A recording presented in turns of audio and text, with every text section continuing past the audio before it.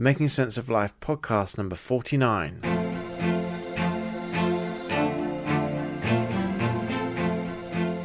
According to J.K. Rowling, life is difficult and complicated and beyond anyone's total control. The humility to know that will enable you to survive its vicissitudes.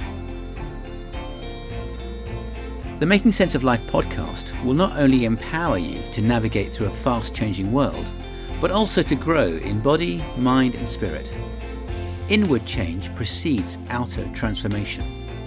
As the ancient Greek author Plutarch once said, what we achieve inwardly will change outer reality. This podcast is sponsored by Logos Medical Legal. Sunil also works privately with senior leaders. Go to drsunil.com/corporate to find out more.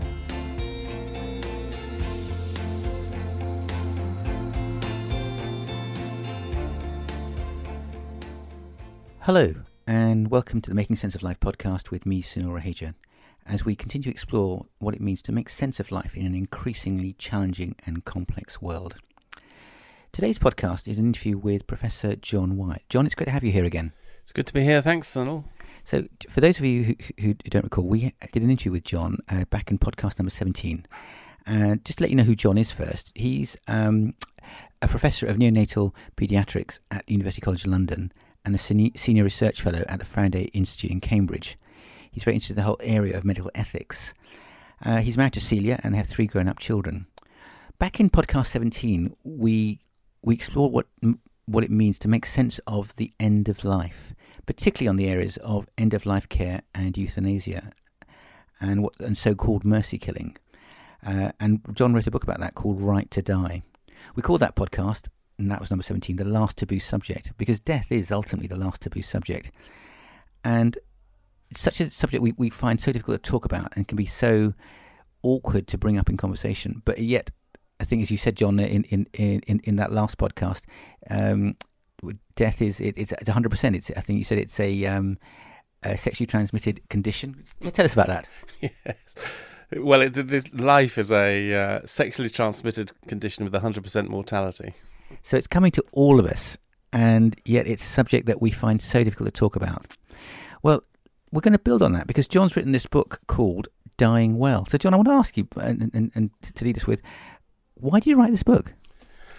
Well, I'm just aware that for so many people, death is a topic we don't want to talk about. It's a topic of fear, and it seems all about doom and gloom. But I'm convinced that actually dying well isn't all negative, it isn't all loss, and there are some amazing positive things that can happen. You know, I've seen a number of people who've died in a positive way, in a way which has been has led to all kinds of unexpected positive outcomes. And so that's the way I want to die.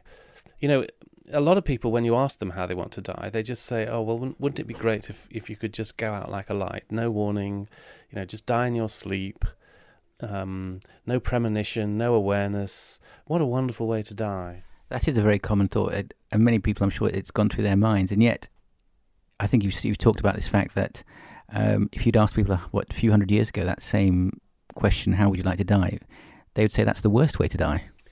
Yeah, well, that's the really interesting thing. If you go back, 200-300 years or more, people would say that sudden, unexpected death was the worst possible way to die, to be catapulted into eternity with no possibility to prepare yourself, no possibility to say goodbye to your loved ones, no possibility to ask forgiveness for your sins, and so on.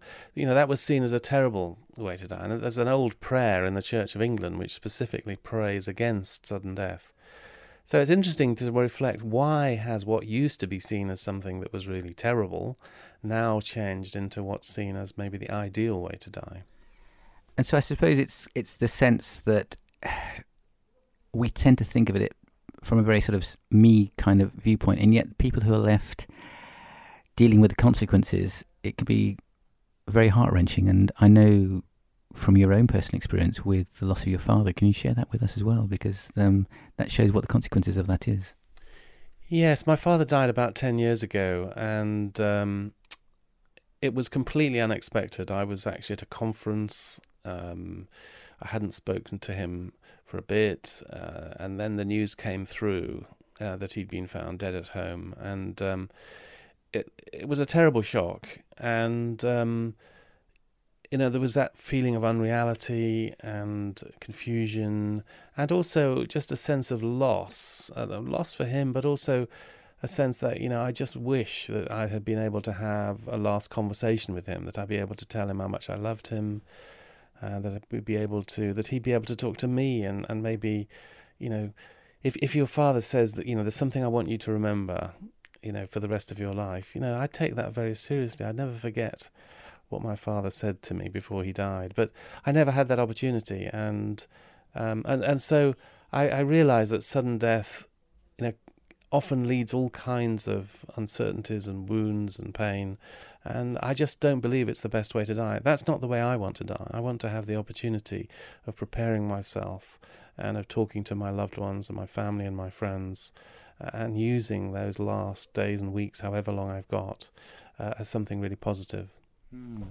I can certainly understand what you're saying there, John. For those of you who get the blog regularly or who have listened to previous podcasts will know, back on the 17th of March 2014, I lost a good friend of mine, Abhishek Banerjee. He was only 32. I'd seen him on the Saturday in India. I'd spoken to him on the Monday morning. He'd by surprise got a gift for one of my daughters, and I got her to talk to him to say thank you. She put the phone down, and I thought, that's not right. So I rang him back and said thank you for the week I'd spent with you and the time and all that we'd been able to share and do. And then that evening, one of the most sort of, heart-wrenching evenings I can recall was his wife suddenly rang me, and with a very bizarre conversation about if somebody's heart stops beating for 3 hours, can they still be alive? And it transpired that he died, and it rocked so many people's worlds. The tragedy of that he'd not been able to prepare, and he'd not been able to say his goodbye, and obviously it was a great tragedy. On a positive note, sort of semi-positive note in terms of thinking about what it means to die well, in podcast 42, there's an interview with John Gita, Dr. John Gita, and about how he's preparing for that. He's got a diagnosis of pancreatic cancer, and by God's grace, he's doing reasonably well in health. And we do talk about what does it mean to live a meaningful life, and what does it mean from a practical point of view to live knowing that your days are limited. And yet, having said that, John, all of our days are limited because none of us knows what's around the corner or what could happen today or tomorrow even. No, that's absolutely right. And one of the things which I've realised as I did the research for this book is that in many ways dying well, in order to die well, we have to live well. That what happens when we're dying is in many ways just the continuation of the way we've lived. And so if we're investing in our relationships, if we're investing in the things that really matter in our lives, then there's a much greater chance that when it comes to the end of our lives, we're going to actually have resources, have relationships which can sustain us through maybe a really challenging and difficult time, but also a time that can become a strange kind of adventure. Yes, I think that's the important thing to grasp, because obviously people don't like to talk about death. It can seem very, very negative and morbid. And yet, knowing that my life is limited, that I'm only here for a certain period of time, can bring a focus and a purpose that otherwise we wouldn't have.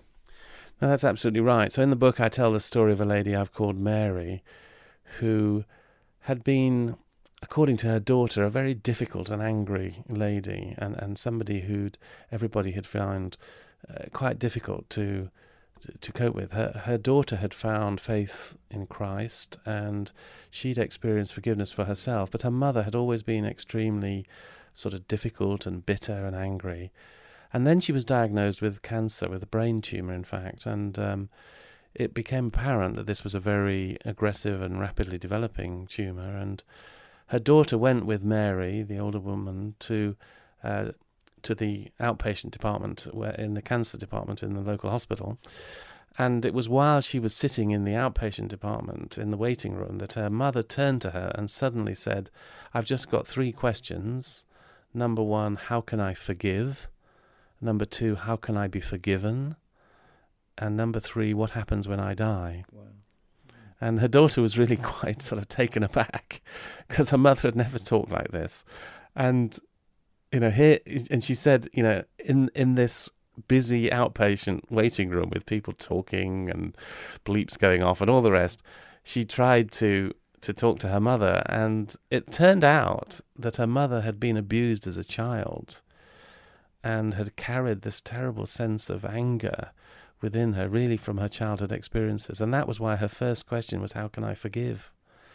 But then she was also aware of her own need for forgiveness. And what her daughter said is that, amazingly, her mother was, the way she put it, she was remade. She only lived another 3 weeks, but it's like she became a different woman.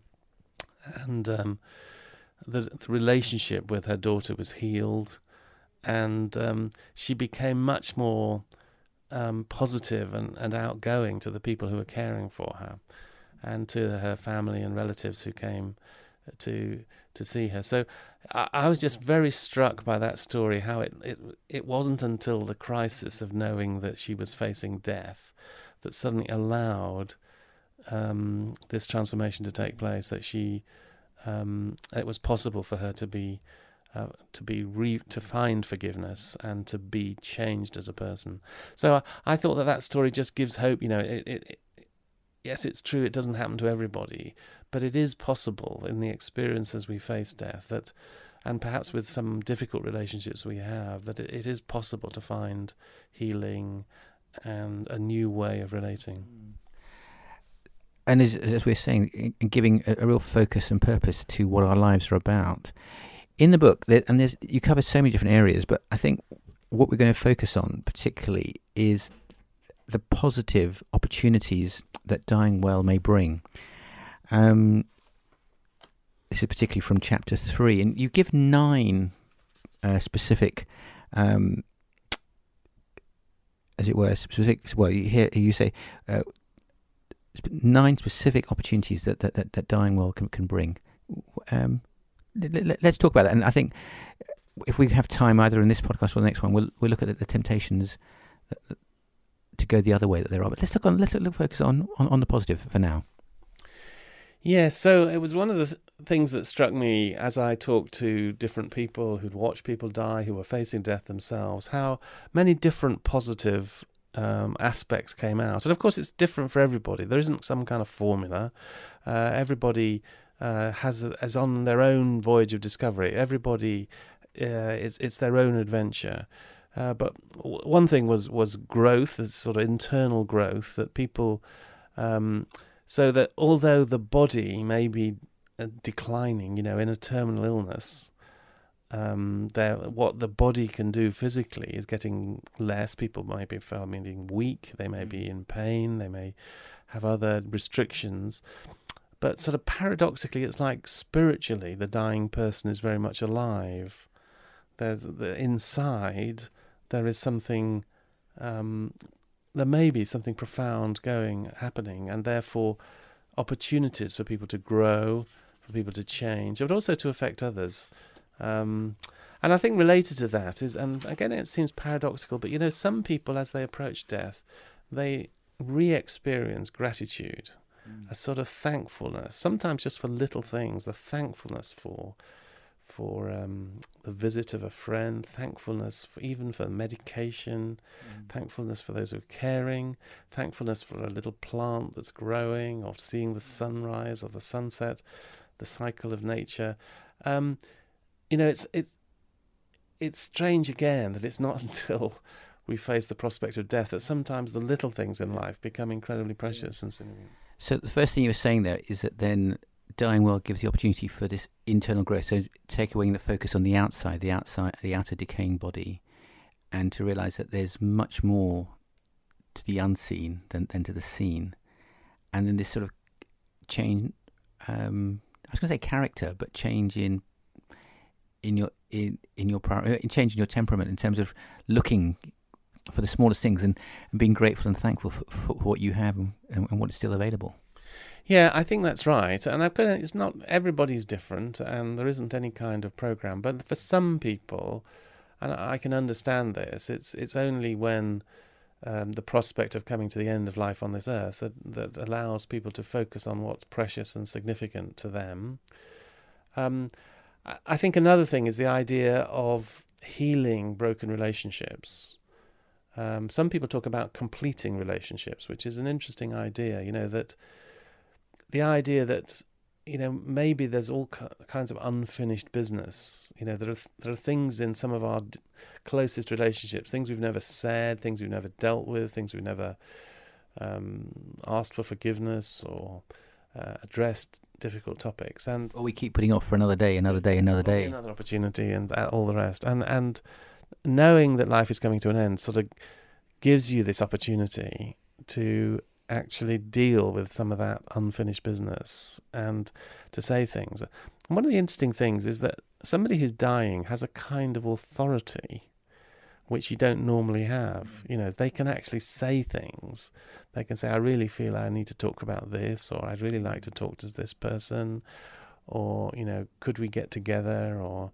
And you've got some kind of authority. Yeah. I'd certainly say that with the interview with John Geeta on podcast 42, that whole issue about he's got a terminal condition, and as it were, he wants to reconnect with friends and people from his past, as well as it were, share the things that he feels people need to hear and they're important.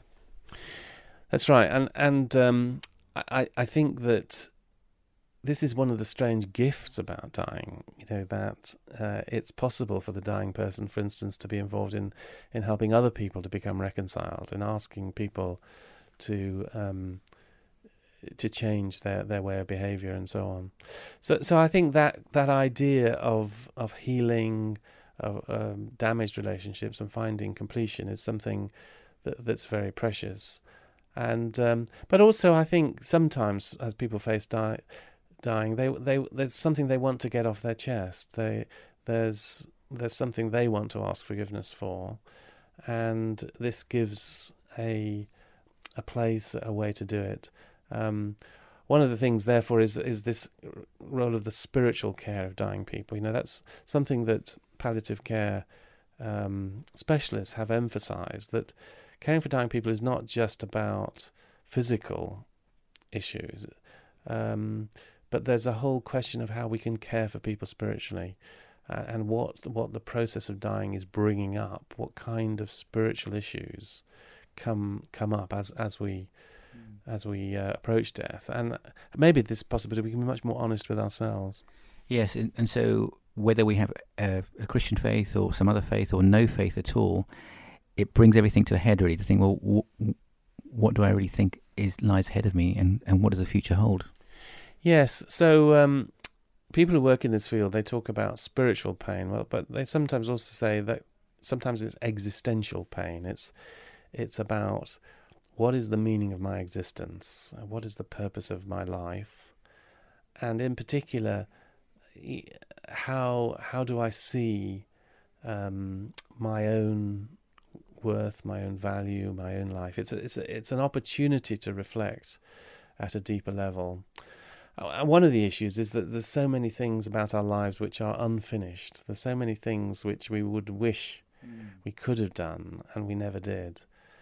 And I came across this beautiful short story by Tolkien called Leaf by Niggle. Yeah, please tell us about that, because I think that's quite a fascinating insight.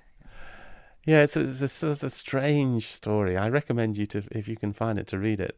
But basically it's the story of a guy who was a painter and who had a vision of painting this most wonderful tree. He had it in his mind. He could see it all, and this tree and this one surrounded in a forest. And he started work on it, but he was constantly being interrupted. And he was doing errands for other people, and they asked him to do things. And because he was kind-hearted, he constantly was interrupted in his work. And he had really only managed to do one leaf. He had the rest of the tree was hardly sketched out, but he had one leaf that he'd really completed, and he was very proud of this leaf. But he was starting on trying to do the rest of the work, the painting, and then he's interrupted this time by a strange visitor who's called the inspector and who says it's time to go on your journey.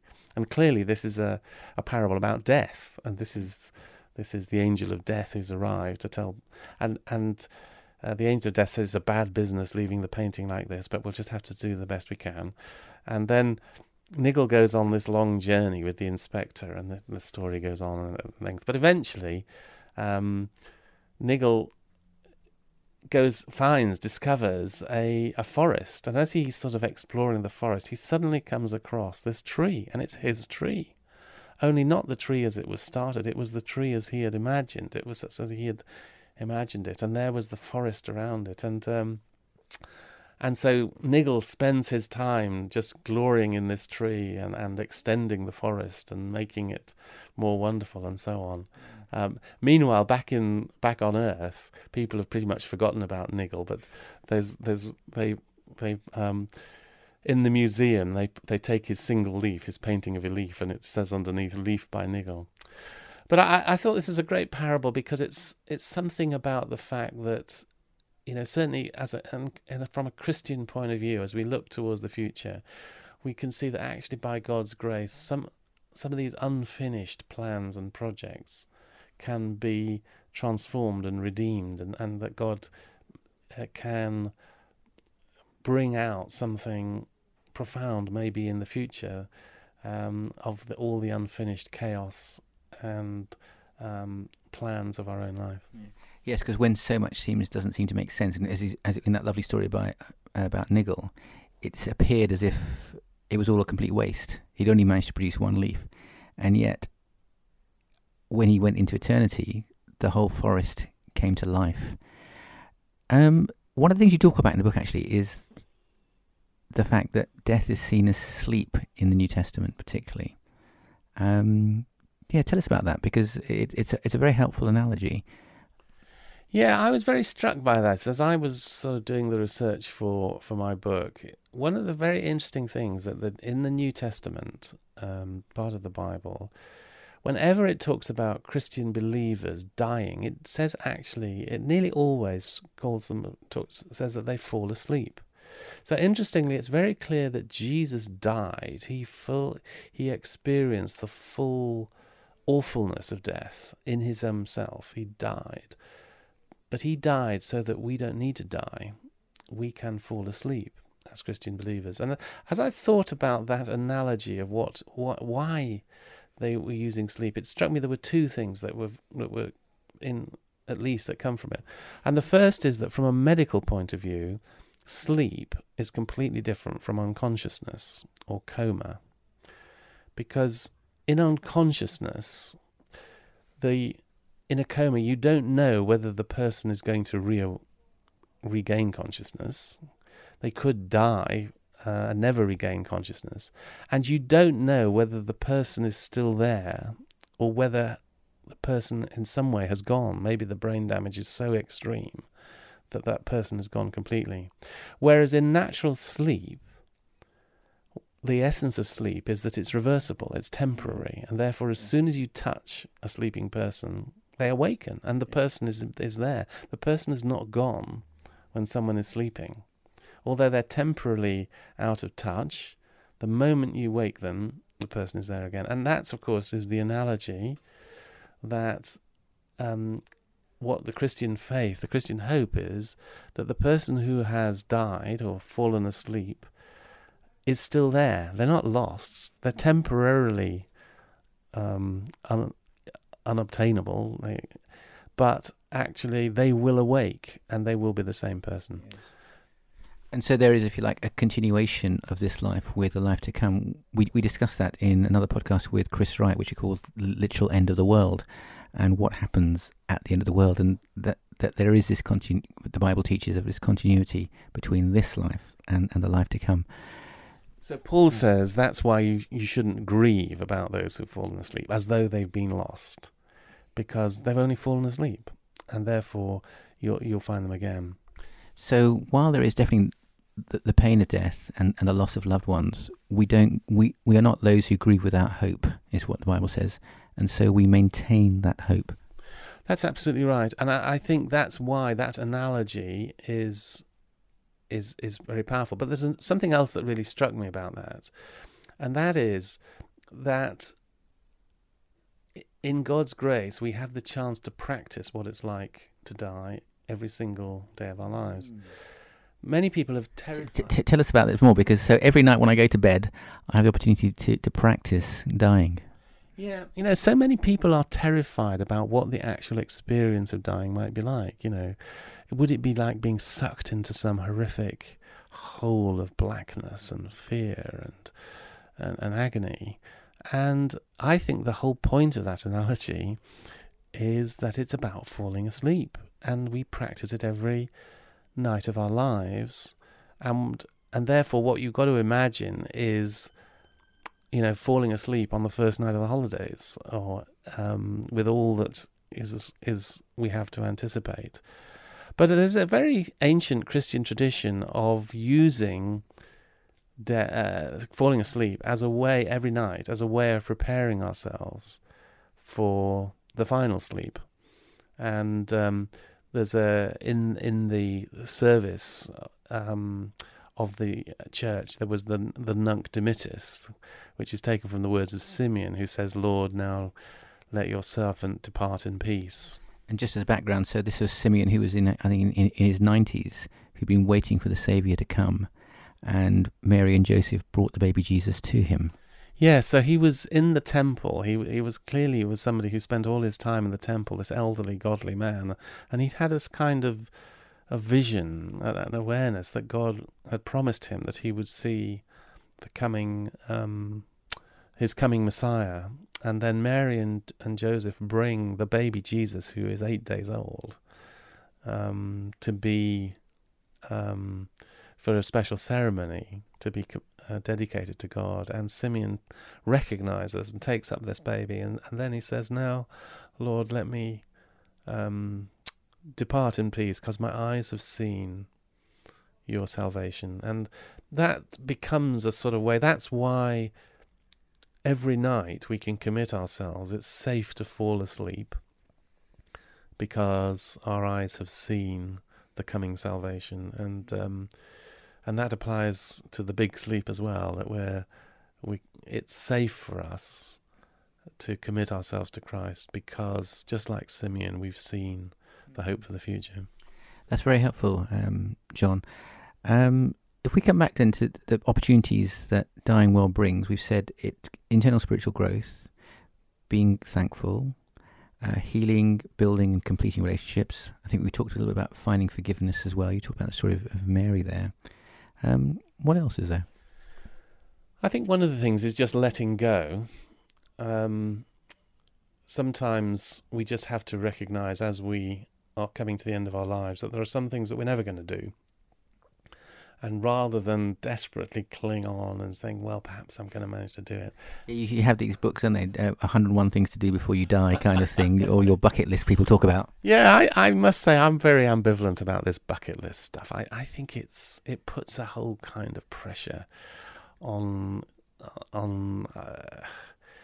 I don't find it a very helpful thing. I think that actually learning to let go of things which we recognise are not going to complete it, but to do it in a positive way, if I can say that. I suppose because we live in a very postmodern secular culture, you have to get everything done in this life, and so all your investments are in the here and now and in this world, and there's nothing about that. I always think of a phrase that says, "In Christ our bad things can turn out for good, our good things can never be lost, and the best is yet to come." And when I grasp the Christian gospel, when I grasp what Jesus has done for me, then I realise that I don't need to have everything now. Yes, that there are things I may never get to do or achieve. Well, going back to your story about Leaf by Niggle again, but there is someone who is, as it were, writing a story of my life. But ultimately, it has to be about him and not about me. That's absolutely right, and I think death or the approaching death is a way of recognising that. And of letting go. I mean, one analogy which is a striking one is that our hands are so often like grasping desperately, closed on something, hanging on for something, and yet actually what we've got to learn to do is to open our hands and let go. And it's often as we approach death that we find the faith and the courage, instead of grasping desperately, to let it go and allow God himself to do his will. But it's also, it's letting go to others. So, it may be letting go to my children, saying, I've done my bit. Now it's for you to take on these responsibilities. But just to clarify then, John, I mean, some people might be listening saying, but surely we need to fight to live as long as we can and to make the most of this life and not just give in to resignation. I mean, you're not saying get depressed and just give up, are you? No. Well, I think there's a difference between despair. Despair is one of the temptations, one of the testing and challenging things, which we can fall into as we approach death. No, but that's a negative thing. That's a positive thing. But here we're talking about a positive thing, which is about the virtue of letting go, of positively saying, I can no longer carry this burden. I'm going to now pass this on to somebody else. I mean, it might be at a work thing. It might be a sort of responsibility I have. It may be within a family. It may be with, maybe I've been responsible for caring for someone else. So I was very struck by my friend Alan Toogood at All Souls Church, and he had been totally dedicated to caring for his wife, who had quite severe disabilities, was in a wheelchair, his wife Sheila, and he'd made a kind of commitment that he was going to care for his wife to the end of her days until she died. And then it turned out that he had cancer and he was deteriorating, and yet he was desperate to fulfill his commitment to Sheila. I want to care for Sheila. And for him it was quite significant. It was really as he was approaching death and he realised that he wasn't going to be able to carry on caring for Sheila, and he almost like he formally handed that over to his daughters, Karen and Alison, who had been trying to say, Dad, we'll look after Sheila, and it was a very significant point for him that he was handing over responsibility to care for Sheila to his daughters.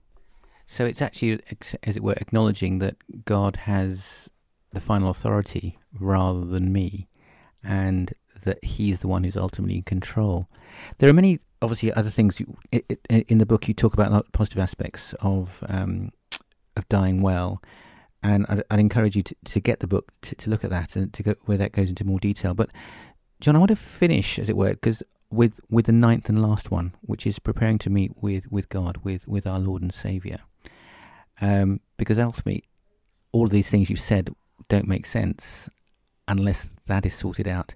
And there's something about Jesus' death. If we bring it together, you gave the example of Alan Toogood, who and his story as well, about how he had to say, well, not my will be done, but your will be done, which is what Jesus said as well. And through his death, as it were, all the riches of God's love and salvation are available to us. Can you bring that and expand on that for us, please? Yes, I think that ultimately, as we approach the end of our lives, there's an opportunity to think about this spiritual aspect. How can I prepare myself to meet the Lord of the universe? As a Christian believer, I need to be. There is this amazing hope that we can see Jesus face to face. I mean, Paul says, at the moment it's as though we are only looking in a distorted mirror. We just see something which is a very limited vision of the future. But he says, but then after death, we will see face to face. We will see clearly the reality of God himself in the face of Jesus Christ. And that is the Christian hope. And I think that we don't talk enough about that. I think, again, I suppose we're too interested in what Jesus can do for me here and now in this life, and getting, as it were, all my investments sorted out in this life. Exactly. I think that we live in a very materialistic world. We live in a world which emphasises the here and now, the physical, the touchable, the experienceable. And it's very easy for all of us, whether we're believers or not, to become completely preoccupied with the here and now. And what Dying Well gives us an opportunity to do is to start to look beyond to what comes after death, and to anticipate it, to reflect on it. I think the theory ought to be, is the closer we get to death, the more that physical things of this worth start to pale away, and the more we anticipate and reflect and look forward to meeting God face to face. With joy and excitement and anticipation, in terms of, because the best is yet to come, no matter how good this life has been, or even how bad this life has been, or how much we've struggled with. Yes, that's right. And I think in the historical tradition, there's always been this view that as people approach death, that they're sometimes given vision and perspective which the rest of us don't have. That's why there was often a tradition of recording the last words, because as somebody was actually approaching the gates of death, they were often able to see through, and the things they said were often very significant. And there are these remarkable stories, as people do approach death, sometimes of people suddenly opening their eyes, as though they're seeing things which are not earthly things, but seeing things of great joy and anticipation and looking forward. So the way we die, going back to what I said before, the way we die reflects the way we live. It's here and now that we should be thinking about, how do I want to die? What really matters to me? And how can I start the process now of preparing to die well? Thank you very much, John. I mean, this is such a huge and rich subject, and I really encourage you to get the book Dying Well by John Wyatt. John, as we come to a close, we've got people who listen all over the world. Some may be literally facing the end of their lives in the near future. Some may be having loved ones who are seriously unwell. Any other final thoughts you'd like to give them from your book? One of my favourite verses in the Bible says that the path of the righteous is like the first gleam of dawn that grows into the everlasting day. And that's so different from a secular understanding of life, which is the idea that life comes from nowhere and it reaches a peak, and then there's a long, slow decline when things are getting worse and your body's packing up, and it gets worse and worse, and eventually you die. And that's it. But in this Christian understanding, life starts from nowhere, but it's the first gleam of dawn, and I think the picture is, sometimes, what it's like, you're travelling through the night, it's black, it's dark, and you think it's going to go on, the night just goes on and on and on, and then out there on the horizon, you see that first pink blush, and you know that the new day is coming, and bit by bit, second by second, inexorably, the new day is coming. And I think that's the picture. The picture is that's how our lives should be. Yes, sometimes it's pretty dark. Sometimes it seems like the night's going to go on forever. But out there on the horizon, if we've got eyes to see, we can see the first blush of dawn. And the promise is it's going to grow into the everlasting day.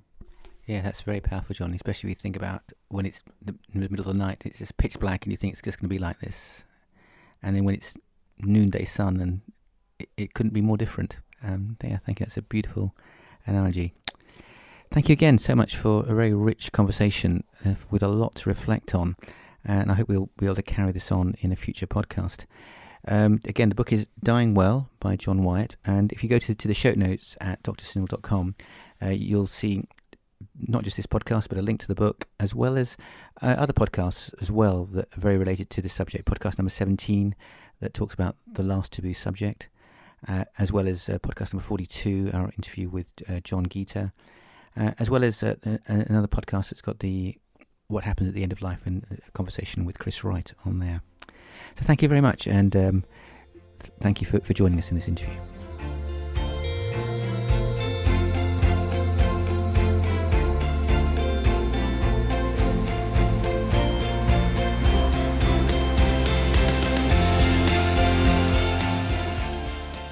you've enjoyed today's conversation, you can get all the show notes for this episode from drsunil.com.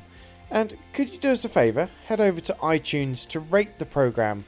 This is by far the best way to get this content into the hands of those who need it most. Also, do you think about who you could pass details of the podcast on to? Don't forget to check out the blog for more great content. That's drsunil.com, helping you to make sense of life in a challenging and complex world. Until next time, goodbye for now.